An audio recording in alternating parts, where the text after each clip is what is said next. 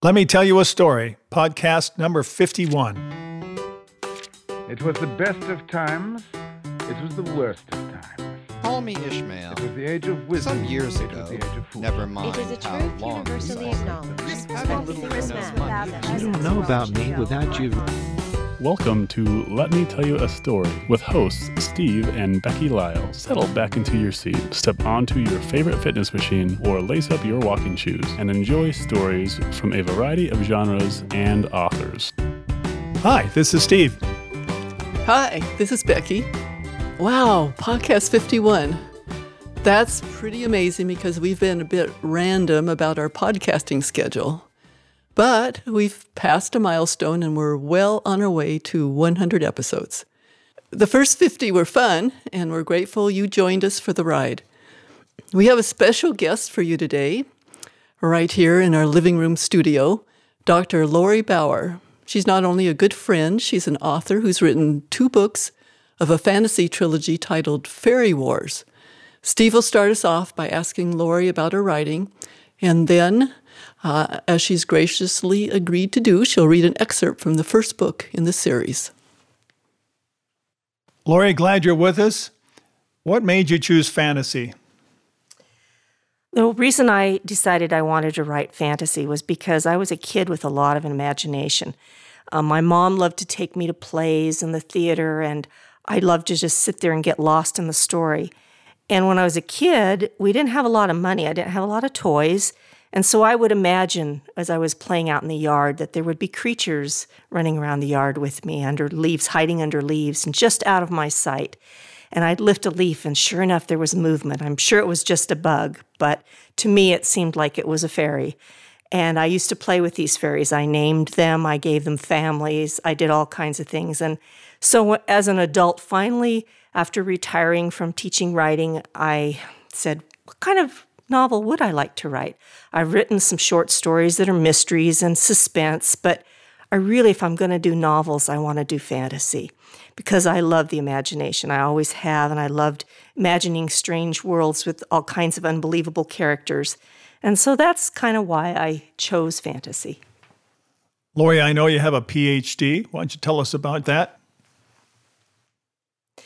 Well, my PhD is in rhetoric and composition. The rhetoric side of the degree, which is an English degree, is the study of texts, both oral and written, and the composition side is the study of the art of teaching writing. I wanted to get this degree. I couldn't get it here in Idaho, so I went to Nevada. I wanted to get this degree because I wanted to teach writing and get other people excited about writing and also about reading.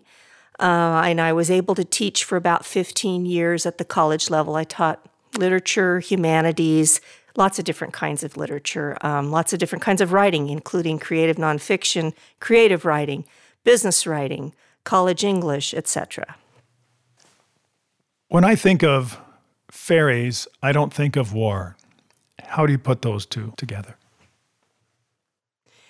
Interesting question, Steve. Fairies we know are, well, we think of them from Disney mostly as being sort of nondescript, benign little creatures with wings that fly around and are cheery and chipper.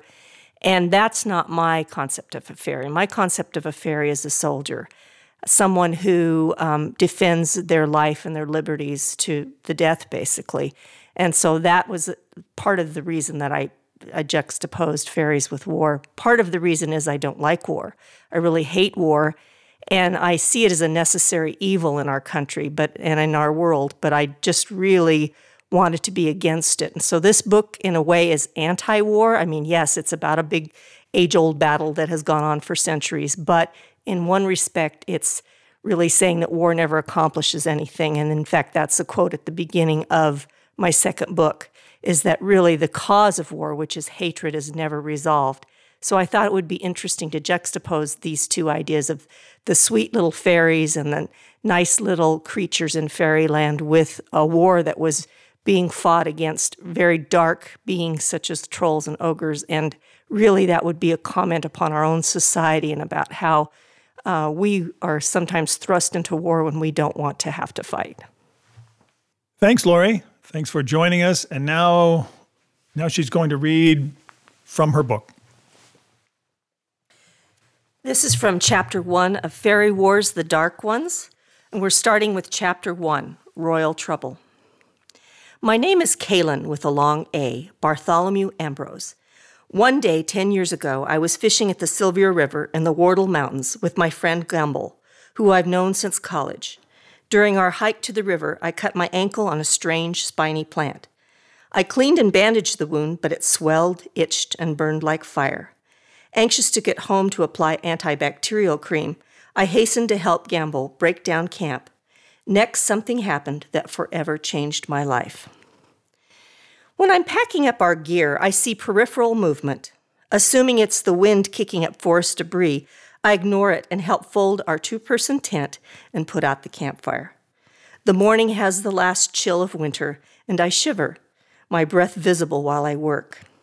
As birds twitter in the trees, I traipse down to the riverbank, fill a bucket with water, and carry it over to our fire pit, a circle of charcoal-stained river rock that smells like burnt pine.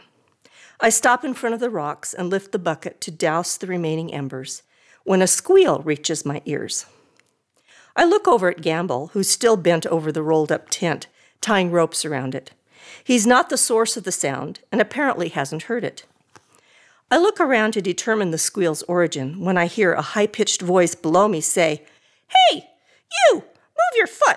You're about to break mine!"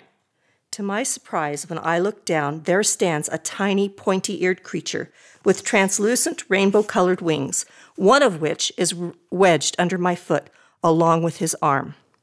I know this sounds strange, but he's not much taller than a pencil and has a tiny crown made from purple flowers and green leaves. His eyes are large and black as night, and he sparkles from head to toe, like someone sprinkled him with gold glitter. I set the bucket down and raise my foot to let the little creature go. Disturbed about my mental health, I turn away, deciding the cut on my leg is probably infected, causing visions. I'm certainly not going to converse with an illusion. I squint and look over at Gamble to see if he's seen or heard anything. He's still bent over the tent, oblivious to my hallucination. "Wait," the creature urges in his high, squeaky voice. I turn back and say, "Am I dreaming?"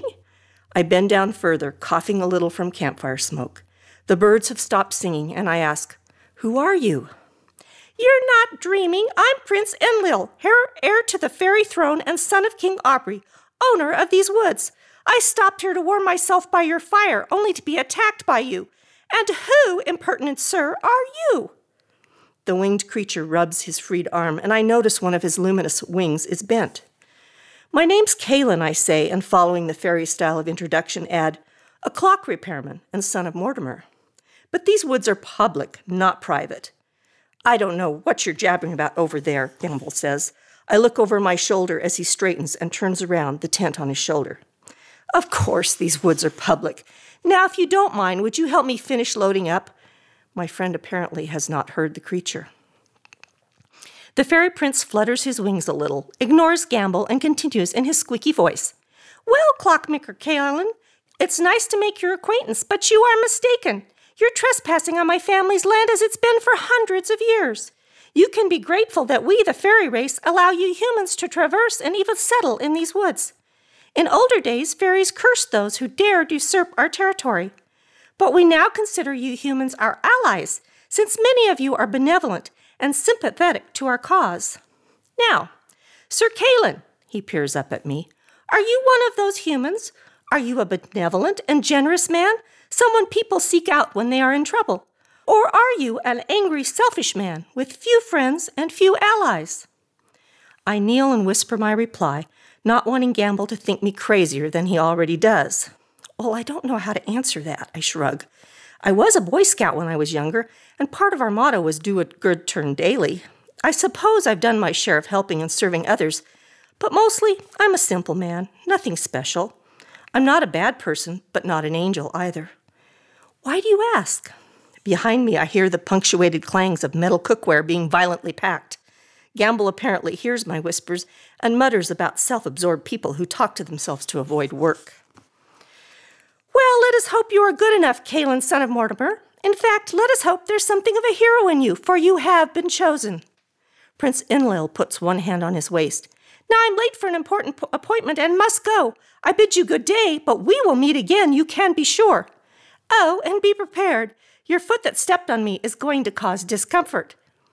The fairy brandishes a golden wand I hadn't noticed before and taps the tip of his bent wing with it. The appendage immediately straightens. He flutters the wing a couple of times and then touches his left arm with the wand. Ah, much better. For a moment he hovers above our dying campfire, as if testing out the newly repaired wing. Until we meet again. Wait, Your Highness, I shout. I have more questions. From behind me, Gamble asks, Your Highness? What's wrong with you, buddy? With a frenzied flurry of wings, the fairy prince shoots up and away and is gone almost before I can blink. I pour the water bucket on the fire, which sizzles and pops, sending a plume of musty smoke into the air, and turn to Gamble, who's staring at me with a concerned look.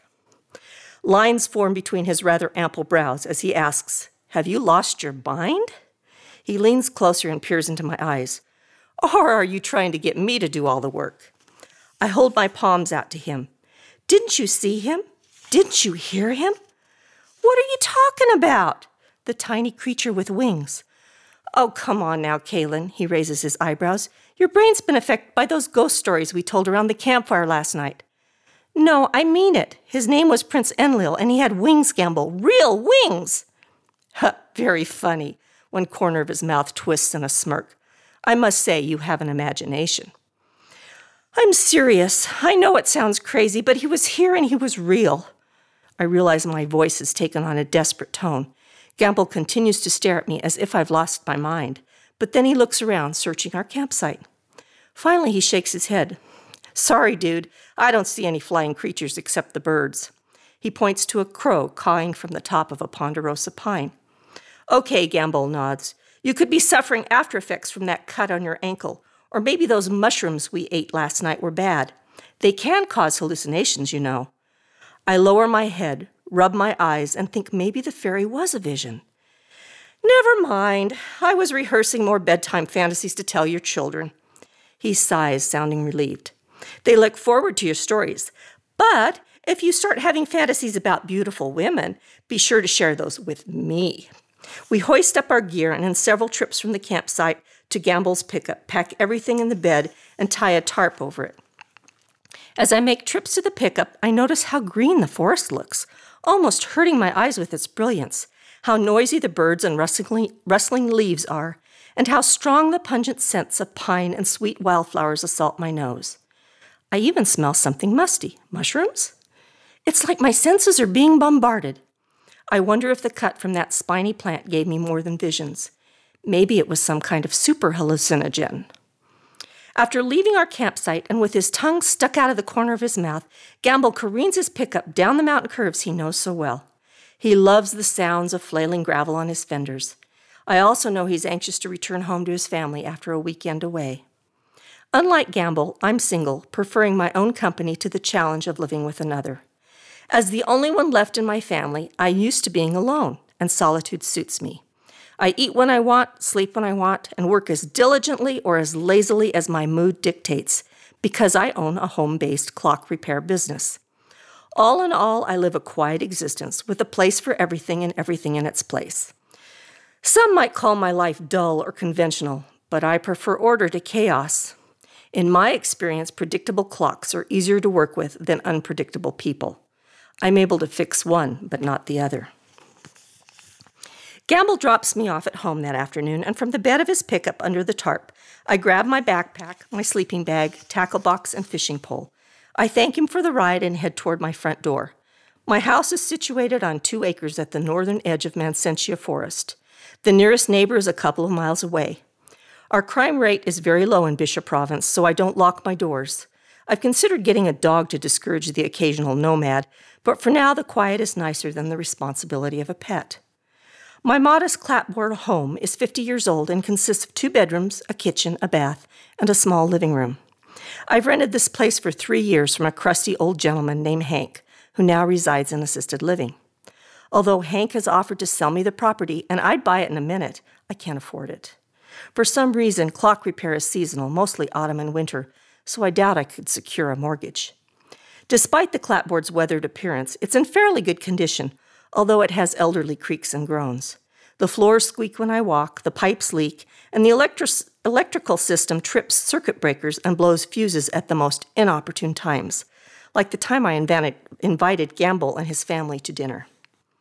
Until a few years ago, when my sister Cassie took pity on me, my home was sparsely furnished with second-hand pieces.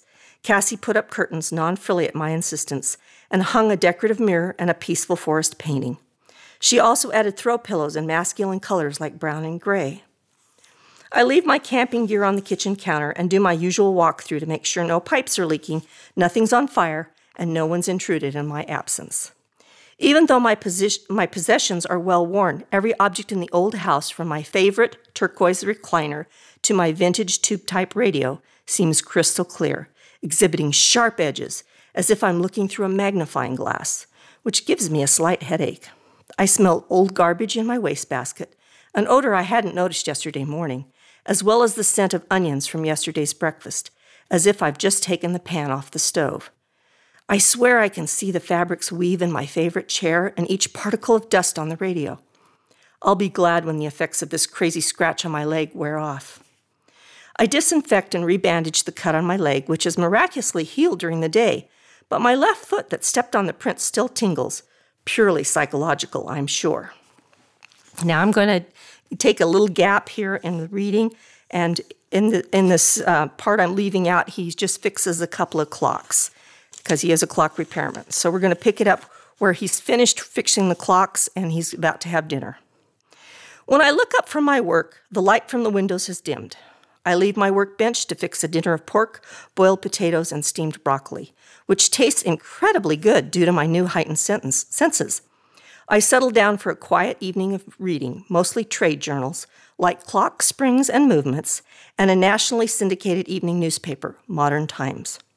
I usually wear reading glasses, which I've needed since my senior year of college, but inexplicably, I don't need them tonight. I get up from time to check on my newly repaired clock, which seems to be working fine. The timepieces, including the hair cuckoo clock, strike 6 o'clock when I can no longer ignore my throbbing foot, which has nagged me for most of the afternoon, and which I attribute to a day of hiking. Since I put my feet up in the turquoise recliner to read, the tingle in that foot has changed to stinging, then to burning, and finally to searing. The pain has reached the point where I don't want to get up anymore to check on the newly repaired clock. I take my hiking boot and sock off to discover my foot is now a peculiar shade of green, like mashed peas, and sports oozing yellow welts on top. As soon as I remove my boot, the foot swells. I stare at my distended appendage in disbelief. Surely that tiny fairy prince, who didn't even touch my bare skin, couldn't have caused this. Wasn't he an illusion after all? Yet he warned me to watch out for my foot. Not sure how to treat this malady, I hobbled to the bathroom to find something soothing to spread on my foot. Wind rattles the shutters, which is how I feel, rattled by pain and strange sensations. I hear thunder rumble in the distance. By the time I reach the bathroom, I can hardly stand. Thank you, Lori. You can find her books online, and you can reach her at llbauer.com. That's BOWER.com.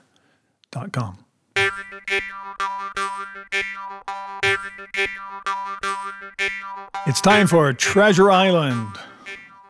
And I'll start with just the last little bit of chapter 11 and go right into 12, which is called Council of War. But the little bit of 11 here. Just then a sort of brightness fell upon me in the barrel, and, looking up, I found the moon had risen and was silvering the mizzen-top and shining white on the luff of the foresail.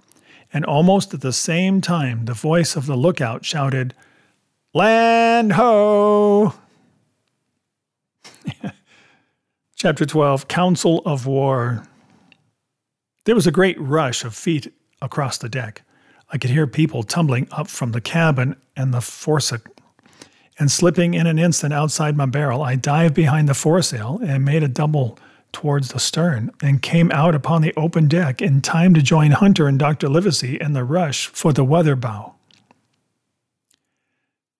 There all hands were already congregated. A belt of fog had lifted almost simultaneously with the appearance of the moon. Away to the southwest of us, we saw 2 low hills about a couple of miles apart, and rising behind one of them, a third and higher hill, whose peak was still buried in the fog. All 3 seemed sharp and conical in figure. So much I saw almost in a dream, for I had not yet recovered from my horrid fear of a minute or 2 before. And then I heard the voice of Captain Smollett issuing orders. The Hispaniola was laid a couple of points nearer the wind, and now sailed a course that would just clear the island on the east. "And now, men," said the captain, when all was sheeted home, "has any one of you ever seen that land ahead?" "I have, sir," said Silver. "I've watered there with a trader I was cook in." "The anchorage is on the south, behind an islet, I fancy?" asked the captain. "Yes, sir. Skeleton Island, they calls it. It were a main place for pirates once, and a hand we had on board knowed all their names for it. That hill to the nor'ard they call the Foremast Hill. There are 3 hills in a row running south'ard, fore, main, and mizzen, sir. But the main, that's the big 'un, with the cloud on it, they usually calls the Spyglass, by reason of a lookout they kept when they was in the anchorage cleaning. For it's there they clean their ships, sir, asking your pardon." "I have a chart here," says Captain Smollett. "See if that's the place." Long John's eyes burned in his head as he took the chart, but by the fresh look of the paper, I knew he was doomed to disappointment. This was not the map we found in Billy Bones' chest, but an accurate copy, complete in all things, names and heights and soundings, with a single exception of the red crosses and the written notes. Sharp as must have been his annoyance, Silver had the strength of mind to hide it. "Yes, sir," said he, "this is the spot, to be sure, and very prettily drawed out. Who might have done that, I wonder? The pirates were too ignorant, I reckon. Here it is. Captain Kidd's Anchorage. Just the name my shipmate called it. There's a strong current runs along the south, and then away nor'er up the west coast. Right you was, sir," says he, "to haul your wind and keep the weather of the island. Leastways, if such was your intention as to enter and careen, and there ain't no better place for that in these waters." "Thank you, my man," says Captain Smollett. "I'll ask you later on to give us a help. You may go." I was surprised at the coolness with which John avowed his knowledge of the island, and I own I was half frightened when I saw him drawing nearer to myself. He did not know, to be sure, that I had overheard his counsel from the apple barrel, and yet I had by this time taken such a horror of his cruelty, duplicity, and power, that I could scarce conceal a shudder when he laid his hand upon my arm. "Ah," says he, "this here is a sweet spot, this island, a sweet spot for a lad to get ashore on. You'll bathe, and you'll climb trees, and you'll hunt goats, you will, and you'll get aloft on them hills like a goat yourself. Why, it makes me young again. I was going to forget my timber leg, I was. It's a pleasant thing to be young and have 10 toes, and you may lay to that. When you want to go a bit of exploring, you just ask old John, and he'll put up a snack for you to take along." And clapping me in the friendliest way upon the shoulder, he hobbled off forward and went below. Captain Smollett, the squire, and Dr. Livesey were talking together on the quarterdeck, and anxious as I was to tell them my story, I durst not interrupt them openly. While I was still casting about in my thoughts to find some probable excuse, Dr. Livesey called me to his side. He had left his pipe below, and being a slave to tobacco, had meant that I should fetch it. But as soon as I was near enough to speak and not to be overheard, I broke out immediately. "Doctor, let me speak. Get the captain and squire down to the cabin, and then make some pretense to send for me. I have terrible news." The doctor changed countenance a little, but next moment he was master of himself. "Thank you, Jim," said he, quite loudly. "That was all I wanted to know," as if he had asked me a question. And with that he turned on his heel and rejoined the other 2. They spoke together for a little, and though none of them started or raised his voice or so much as whistled, it was plain enough that Dr. Livesey had communicated my request, for the next thing that I heard was the captain giving an order to Job Anderson, and all hands were piped on deck. "My lads," said Captain Smollett, "I've a word to say to you. This land that we have sighted is the place we have been sailing for. Mr. Trelawney, being a very open-handed gentleman, as we all know, has just asked me a word or two, and as I was able to tell him that every man on board had done his duty, alow and aloft, as I never asked to see it done better, why, he and I and the doctor are going below to the cabin to drink your health and luck, and you'll have grog served out for you to drink out our health and luck. I'll tell you what I think of this. I think it handsome. And if you think as I do, you'll give a good sea cheer for the gentleman that does it." The cheer followed. That was a matter of course. But it rang out so full and hearty that I confess I could hardly believe these same men were plotting for our blood. "One more cheer for Captain Smollett," cried Long John, when the first had subsided. And this also was given with a will. On the top of that, the three gentlemen went below, and not long after word was sent forward that Jim Hawkins was wanted in the cabin. I found them all three seated round the table, a bottle of Spanish wine and some raisins before them, and the doctor smoking away with his wig on his lap, and that, I knew, was a sign that he was agitated. The stern window was open, for it was a warm night, and you could see the moon shining behind on the ship's wake. "Now, Hawkins," said the squire, "you have something to say. Speak up." I did as I was bid, and as short as I could make it, told the whole details of Silver's conversation. Nobody interrupted me till I was done, nor did any one of the three of them make so much as a movement, but they kept their eyes upon my face from first to last. "Jim," said Dr. Livesey, "take a seat." And they made me sit down at table beside them, poured me out a glass of wine, filled my hands with raisins, and all three, one after the other, and each with a bow, drank my good health, and then service to me for my luck and courage. "Now, Captain," said the squire, "you were right and I was wrong. I own myself an ass, and I await your orders." "No more an ass than I, sir," returned the captain. "I never heard of a crew that meant to mutiny but what showed no signs before, for any man that had an eye in his head to see the mischief and take steps according. But this crew," he added, "beats me." "Captain," said the doctor, "with your permission, that's Silver, a very remarkable man." "He'd look remarkably well from a yard arm, sir," returned the captain. "But this is talk. This don't lead to anything. I see 3 or 4 points, and with Mr. Trelawney's permission, I'll name them." "You, sir, are the captain. It is for you to speak," says Mr. Trelawney grandly. "First point," began Mr. Smollett. "We must go on, because we can't turn back. If I gave the word to go about, they would rise at once. Second point, we have time before us, at least, until this treasure's found. Third point, there are faithful hands. Now, sir, it's got to come to blows sooner or later, and what I propose is to take time by the forelock, as the saying is, and come to blows some fine day when they least expect it. We can count, I take it, on your own home servants, Mr. Trelawney?" "As upon myself," declared the squire. 3, reckoned the captain. "Ourselves make 7, counting Hawkins here. Now, about the honest hands." "Most likely Trelawney's own men," said the doctor. "Those he had picked up for himself before he lit on Silver." "Nay," replied the squire. "Hands was one of mine." "I did think I could have trusted hands," added the captain. "And to think that they're all Englishmen," broke out the squire.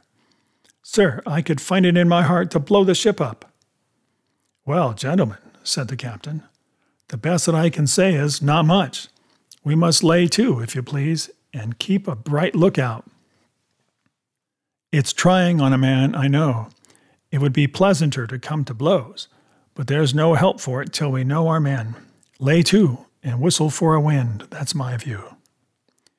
Jim here, said the doctor, can help us more than anyone. The men are not shy with him, and Jim is a noticing lad. Hawkins, I put prodigious faith in you, added the squire. I began to feel pretty desperate at this, for I felt altogether helpless, and yet by an odd train of circumstances, it was indeed through me that safety came. In the meantime, talk as we pleased, there were only 7 out of the 26 on whom we knew we could rely, and out of these 7, 1 was a boy, so that the grown men on our side were 6 to their 19. We're still in Chapter 12 of Winds of Wyoming. In the previous section, Kate had been out dancing with Clint, but she had hit her ankle on a table leg and couldn't dance anymore and had to go home early. The next morning, Kate's ankle was better, but her mind felt like it was on a ride across bumpy roads with nothing to hang on to for stability. She fed Trudy, hardly noticing the calf. Instead, she replayed her mental video of Tara and Ramsey walking into the Wild Bunch saloon. When the calf was finished, Kate brushed her coat to a copper sheen, trying to guess why Jerry Ramsey and Tara Hughes would be together. No answers came to mind. All she knew was that Tara hated her as much as Ramsey was obsessed with her. Somehow, she had a feeling the pairing of those two sick but powerful personalities forecast turbulent weather ahead. She heard footsteps and shaded her eyes to look up into the morning sunshine. Mike stood beside the corral, his forearms on the top rail. Trudy's looking spiffy this morning. Kate smiled, thinking Mike was the one who looked spiffy. Though he must have already put in a couple hours of work, he looked like he'd just stepped from the shower. He grinned, and his freshly shaved cheeks creased. Despite her determination to forget her feelings for him, Kate's heart flipped a cartwheel. "Good morning. Where's Tramp?" "When I saw you grooming the calf, I sent him back to the house. He'd get her all riled up and dirty." "Thank you. This is a big day for this little girl." Kate stood. "She does look pretty, doesn't she?" Mike laughed. "As much as I love my bison, I'd never thought of them as pretty. Not even the calves. I'll stick with spiffy." "Did you hear that, Trudy? You look spiffy." She scratched the calf's chin. "The guests will love you." Trudy lifted her nose and grunted her approval. "That they will." Mike rubbed his boot on the bottom rail. "Say, Kate, I was wondering about..." Her pulse began to pound. Had Ramsey told Tara about her past? Tara would surely tell Mike if she knew. "I was wondering if you'd like to ride to the canyon late tomorrow afternoon for a campfire supper. Just the two of us." Her mouth opened, but she could not think of a reply. As much as Mike made her heart go pitter-patter, she couldn't tread any further into the quicksand of his troubled relationship with his fiancée, or Tara's relationship with Ramsey. He stared at her, a hopeful expression on his face. Kate closed her mouth, opened it, and then closed it again. Finally, she spoke. "You know I can't do that." She set the brush on a post. He frowned. "Why can't you?" "You know why." She opened the gate, closed it, and walked away, the frantic drumbeat of her heart muffling Trudy's cries. Kate met Bethany and Tricia in the dining hall to plan the garden layout. She didn't tell the girls, but along with other minimum security prisoners, she attended a community garden in Pittsburgh her final summer at Patterson. She was excited to garden again, and glad Bethany and Tricia would help her and Laura plant the huge plot. They roughed out a schematic using the seed list Laura provided before they walked over to the office to get her approval. "Nice job, ladies," Laura tapped the paper. "I like the wide separation between beds so we can reach the plants." "Oh, look," Tricia pointed at the open window behind the counter. "That chipmunk is peeking in the window." She took Bethany's arms. Let's see how close we can get. Laura turned to Kate. Change the subject. I don't know if you normally attend church, but you're welcome to go with me tomorrow morning, if you'd like. Though she'd attended prison services, Kate knew she wasn't good enough to go to church with regular people. But how could she tell her boss she wouldn't ride with her? What church do you go to? It's on the other side of Copperville, a little place called Highway Haven House of God. I stopped there on my way here, Kate said, and met a lady named Dimple Forbes. You lucky person, Laura beamed. Dimple is a darling. She's there every Sunday. I can make sure you two connect, if you'd like to see her again. I'd love to. Two short, pudgy women with bottle-bright red hair, sequin glasses, and a host of freckled wrinkles bustled into the lobby. Except for the red jacket and red hair bow worn by one, and the blue jacket and blue hair bow worn by the other, they were identical. Mamie and Minnie Curtis, Laura hurried to hug them. It's so good to see you again. Laura, Laura, both women squealed, evidently very fond of Laura. She stepped back. What is this, the 7th or 8th summer you've come to the WP? It's our 9th visit, the woman in red held up 9 fingers. Next year will be 10 years, Lord willing, and the creek don't rise. The woman in blue nodded. We figured that out on the ride from Laramie. Oh, how we miss this place when we're away. Even Mangy. She winked at the moose head.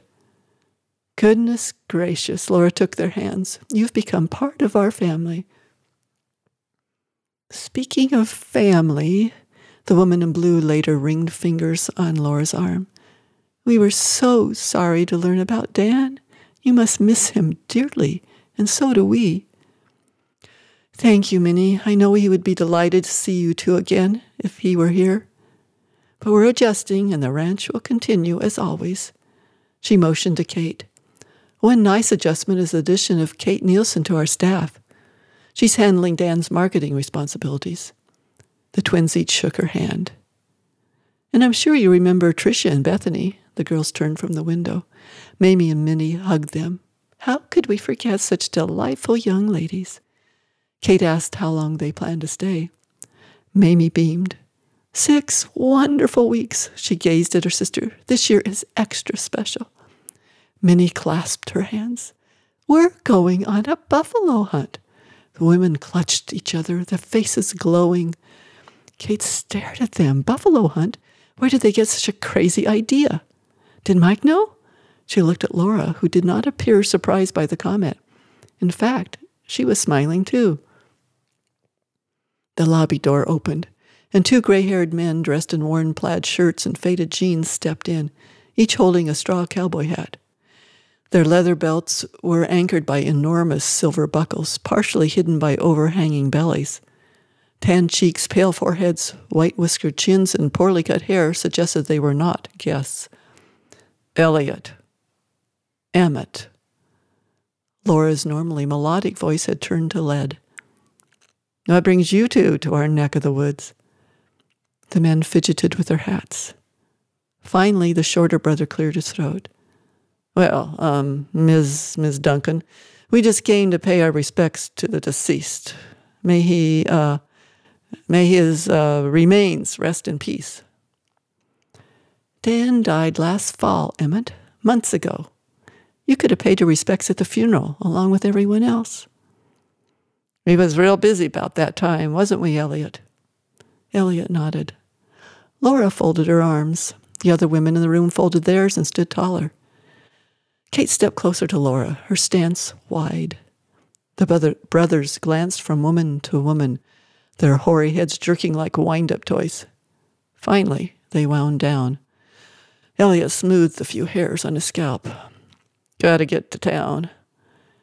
Emmett scratched his hairy nostril. Looks like you're still in operation. The Whispering Pines is doing just fine, if that's what you boys came to find out. But I'd appreciate it if you kept your snoopy, pointy noses out of our affairs.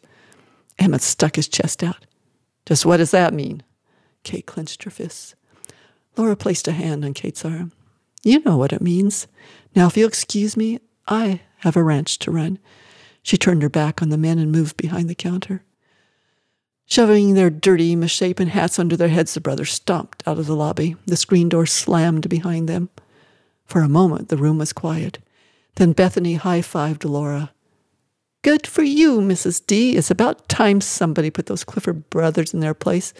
They try to run all the ranches around here when their own place is a trash heap." "Thanks, Bethany. I had to at least act brave, or those two would have been here every day telling me and Mike what to do. Dan had a lot of trouble with them." Her hands quivered as she straightened a stack of brochures. Kate placed her hands on the countertop. "Are you okay?" Laura grinned. "I am better than okay." She spread her arms wide. "I am fabulous. I've been wanting to give those old geezers a piece of my mind for a long, long time." It's an election season, and there are some quotes here that have to do with either voting or something political. So I would take from W.C. Fields first. "I never vote for anybody. I always vote against." And Jay Leno, "If God had wanted us to vote, he would have given us candidates." Here's one by Teddy Roosevelt. "When they call the roll in the Senate, the senators do not know whether to answer present or not guilty." From Reagan, "I have left orders to be awakened at any time in case of national emergency, even if I'm in a cabinet meeting." And the last one is by Jimmy Carter, who said, "My esteem in this country has gone up substantially. It is very nice now when people wave at me. They use all their fingers." And with that, I'll wave goodbye using all my fingers. Thanks for listening. Until next time, happy reading. Thanks for listening. You can find more of Becky Lyles under the pen name Rebecca Carey Lyles. Her most recent novels, Winds of Wyoming and Winds of Freedom, have both won awards and made the Amazon best-selling list. Steve, well, he just really needs to get his stuff published. If you have comments or suggestions, send them to story@beckylyles.com. Tune in next week for more tall tales and fun fables at Let Me Tell You a Story.